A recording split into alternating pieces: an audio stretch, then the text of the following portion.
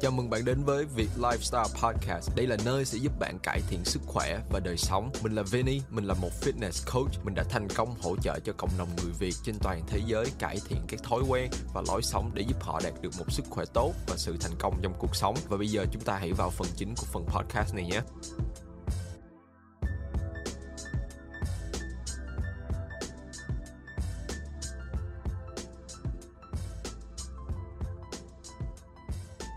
Ok, xin chào tất cả các bạn đã quay lại với một tập podcast khác. Thì thật sự trong tuần vừa rồi mình rất là bận và mình không kịp ra nhiều tập podcast nữa. Nhưng mà dạo này mình đang cố gắng hết mình sắp xếp cái thời gian của mình để cho nó hợp lý hơn, để cho mình có thể ra thêm nhiều cái tập podcast hơn cho tất cả các bạn. Thì như mình nói, mình dùng cái podcast này để có thể nói chuyện, chia sẻ cho các bạn những cái kiến thức về dinh dưỡng, tập luyện, về fitness và cũng như tạo những cái động lực cho các bạn trong cuộc sống và cũng như đạt được những cái mục tiêu mà các bạn đang muốn hướng tới. Không những là về mục tiêu fitness và cũng như là mục tiêu về cuộc sống của các bạn, mà trong tương lai mình cũng muốn dùng cái podcast này chỉ đơn thuần là kể lại cái câu chuyện về cái cuộc sống của mình, cái cuộc đời của mình và những điều mình xảy ra, những cái ý tưởng, những cái dự án trong tương lai mà mình muốn hướng tới. Và đang ngồi nói với bạn ở đây thì thực sự mình có rất là nhiều cái dự án, rất là nhiều điều nó dồn tới, và thực sự là nó giống như là không biết bạn nào có trải qua cái điều này. Đôi lúc á, trong cuộc sống của mình á, thì nó nhàn hạ, nó kiểu như nó đều xong tự nhiên cùng một lúc nào đó tự nhiên quá nhiều chuyện nó ập vào với nhau, kiểu như nó không chia ra đến với bạn, nó chia ra mà nó ập dồn hết tất cả mọi thứ, hết chuyện này xảy ra xong cái tự nhiên đùng cái chuyện kia xảy ra, nhưng mà từ đó tới giờ nó không xảy ra, tự nhiên bây giờ tự nhiên dồn lại hết. Thì những cái điều mà nó đang xảy ra với mình nó không phải là những cái điều xấu, mà nó là những điều tốt, những cái điều mà nó sẽ giúp cho mình có thể vươn tới một cái level mới, một cái tầng cao mới, cũng như là giúp cho mình cải thiện cái cuộc sống của mình, về cái sự nghiệp của mình. Thì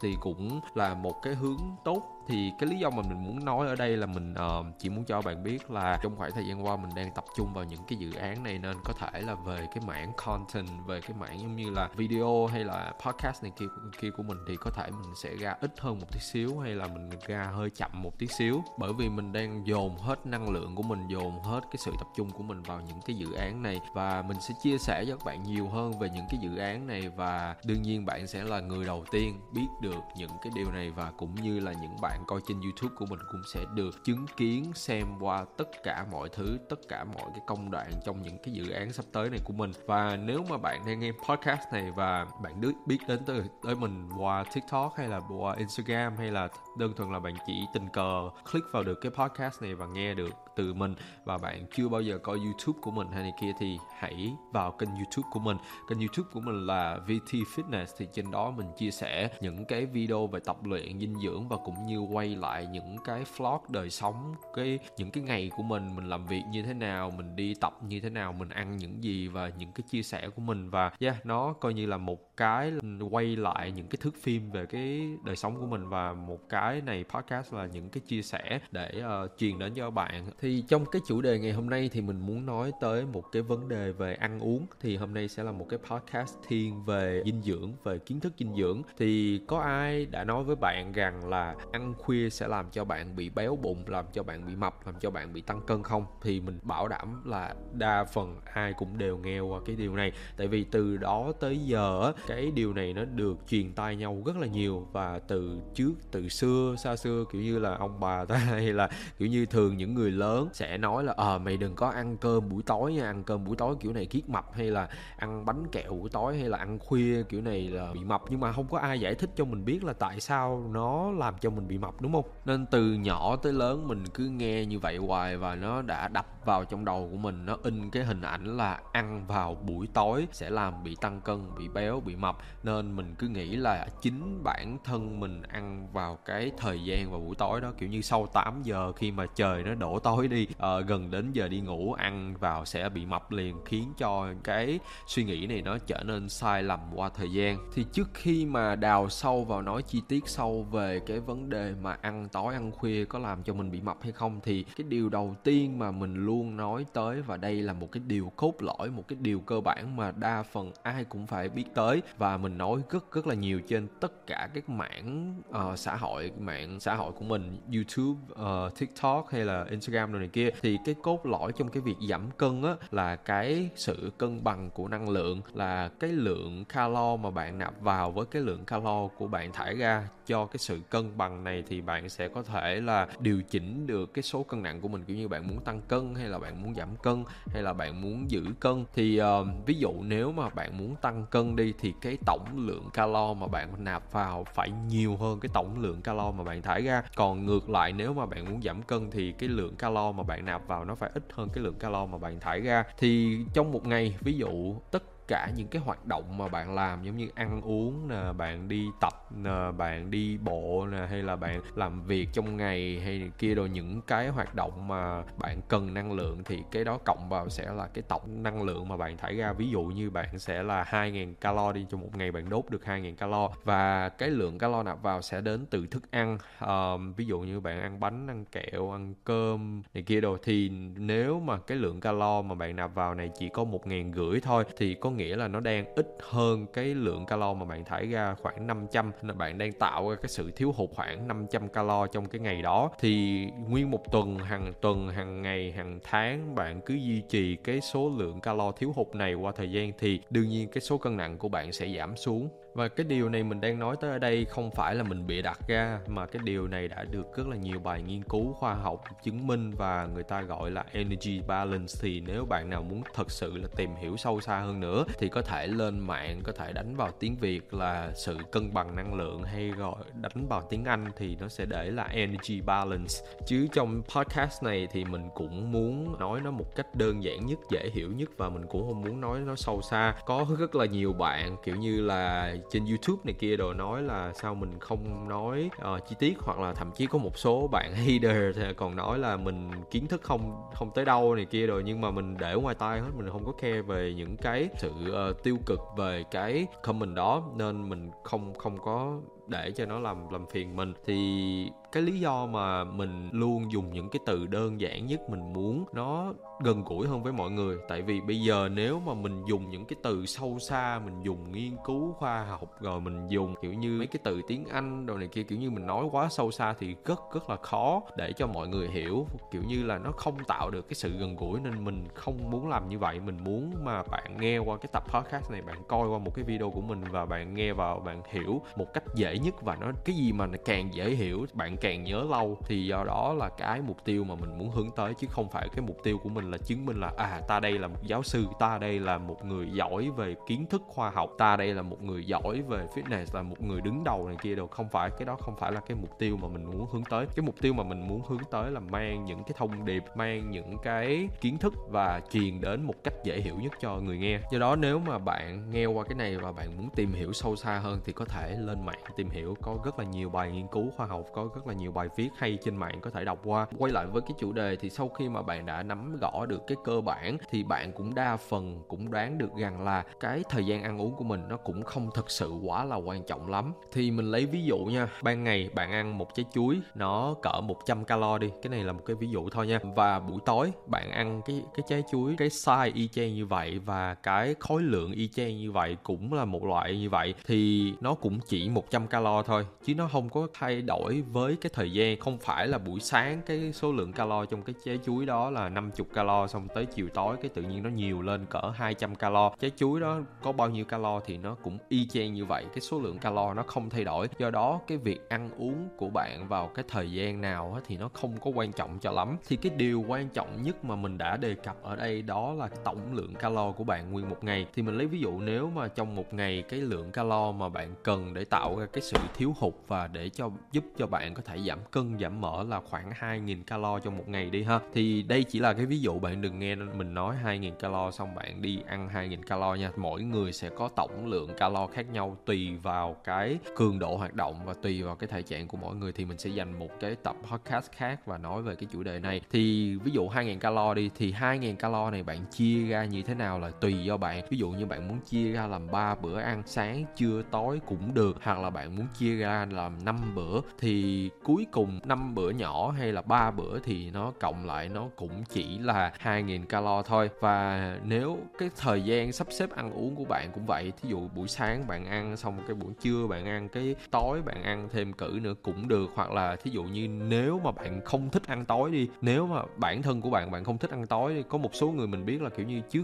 gần tới cái giờ đi ngủ người ta không thích ăn tối cho lắm. Chính bản thân của mình thì mình lại thích ăn tối, ăn khuya. Cái này cũng do sở thích mỗi người chứ không ai giống ai hết. Thì nếu cái sở thích của bạn là bạn không muốn ăn tối thì yes, bạn có thể ăn cái cữ cuối cùng của mình sớm hơn, chứ không phải là do chính ăn tối làm cho mình tăng cân, tăng mỡ nha. Thì cái này là do cái sở thích thôi. Thì vào cuối ngày thì 2.000 calo, cái sự sắp xếp của bạn như thế nào là tùy do cái sở thích của bạn. Thì như mình nói, nếu mà bạn không thích ăn trễ quá, bạn có thể ăn cái cữ đó sớm hơn một tí xíu, nhưng mà bạn phải đảm bảo là tổng cái lượng calo trong ngày đó của bạn nó không vượt quá chỉ tiêu so với cái mức mà bạn cần. Nếu cái tổng lượng calo trong một ngày là cái cốt lõi, là cái điều quan trọng, vậy tại sao còn những cái lời đồn là ăn tối làm cho mình bị tăng cân, tăng mỡ? Thì đây sẽ là cái vấn đề mà mình muốn nói tới. Thì thật sự nếu bạn nhìn sâu vào, bạn nhìn kỹ và bạn để ý, bạn suy nghĩ đi, thì không phải chính là ăn vào cái giờ buổi tối đó làm cho mình tăng cân, tăng mỡ, mà do chính là mình ăn cái gì. Đa phần tất cả mọi người ăn tối thường có những cái thói quen nó không được tốt cho lắm. Thì mình bảo đảm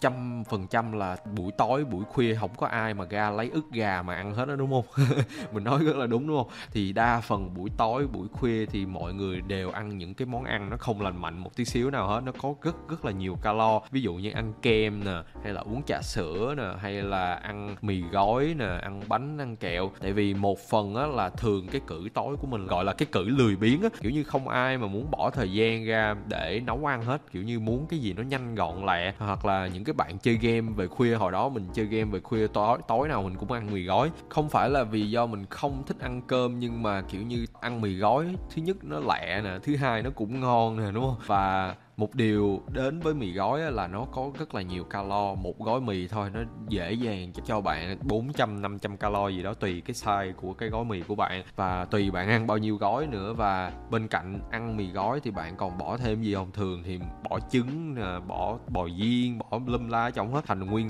tô mì đặc biệt, thì nó làm cho cái lượng calo của mình tăng lên. Nếu nguyên một ngày của mình, ban ngày của mình đã ăn một đống calo này rồi thì coi như là mình gần ăn đủ cái lượng mà mình cần rồi. Cái tới tối, tới khuya cái mình lại ăn thêm nhiều hơn nữa thì có phải là cái tổng lượng calo trong cái ngày đó của bạn nó vượt quá chỉ tiêu không? Thì đó mới chính là cái vấn đề làm cho mình bị tăng cân, tăng mỡ, chứ không phải là tại vì do ăn vào cái thời điểm ban đêm, làm buổi tối làm cho mình bị tăng cân, tăng mỡ, mà chính là do cái thói quen của mình. Và một phần khác nữa là thường buổi tối thì ở nhà không còn đồ ăn, tại vì thường mình nếu mà ăn cùng gia đình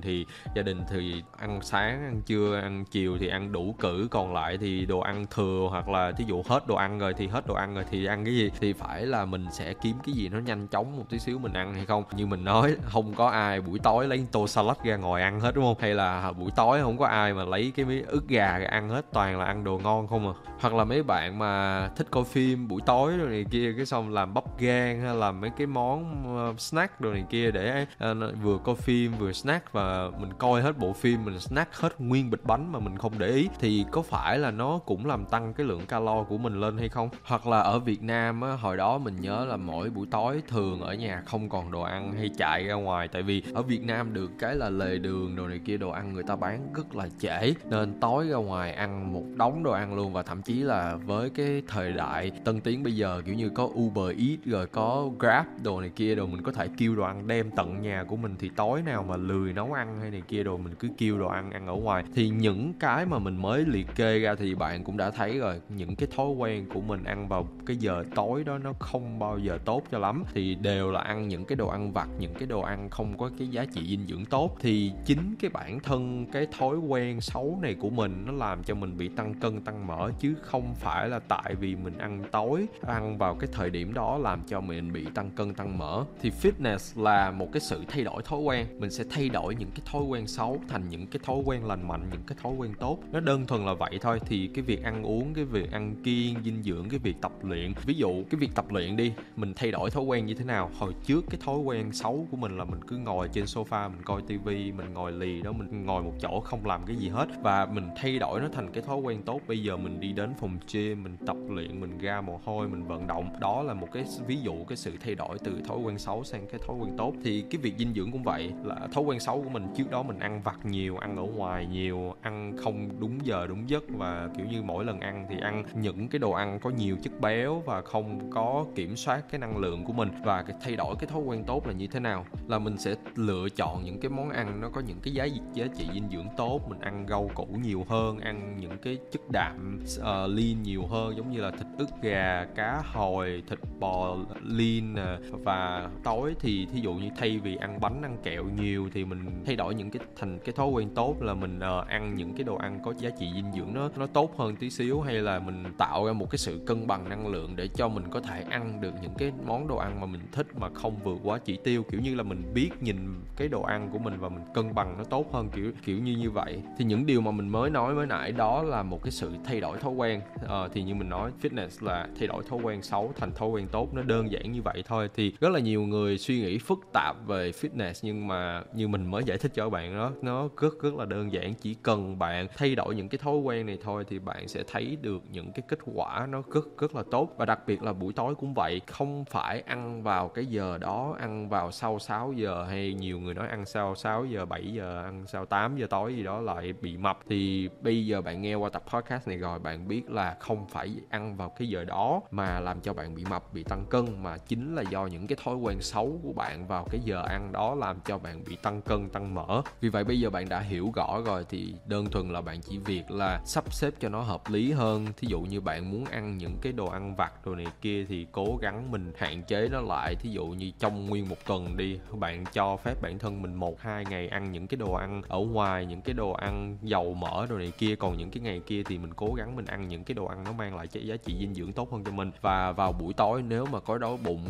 nếu mà ở nhà không có đồ ăn thì mình cố gắng mình lựa chọn những cái nguồn thực phẩm mà nó có giá trị dinh dưỡng nó tốt hơn xíu. Tại vì thường khi mà mình đói quá, mình không có suy nghĩ nhiều, mình chỉ cố gắng tìm thức ăn nhanh chóng, tìm một cái gì đó thật nhanh thật lẹ, và nó làm cho mình dễ bị lựa những cái nguồn thực phẩm nó có giá trị dinh dưỡng nó không được tốt cho lắm. Vì vậy đây cũng là một cái phần mà meal prep, mà cái sự chuẩn bị đồ ăn nó sẽ đóng vai trò rất là quan trọng. Thì có rất là nhiều điều mình có thể khai thác ra để nói nhiều hơn nữa, nhưng mà mỗi tập podcast có hạn nên mình cũng không muốn nói nhiều, nên mình muốn dành những cái chủ đề này cho tương lai sẽ nói nhiều hơn nữa. Thì mong rằng cái chủ đề ngày hôm nay có thể giúp ích được cho các bạn, và như mình hứa là mình sẽ cố gắng mang lại nhiều cái kiến thức hơn, và cũng như mang lại nhiều cái sự chia sẻ hơn thông qua cái tập podcast này. Và tổng kết lại một điều rằng nên nhớ, ăn vào buổi tối không làm cho bạn bị tăng cân, tăng mỡ. Cái tổng lượng calo trong một ngày của bạn nó mới là cái quan trọng. Và cũng như là hãy thay đổi những cái thói quen xấu thành những cái thói quen tốt để bạn đạt được cái kết quả tốt nhất nhé.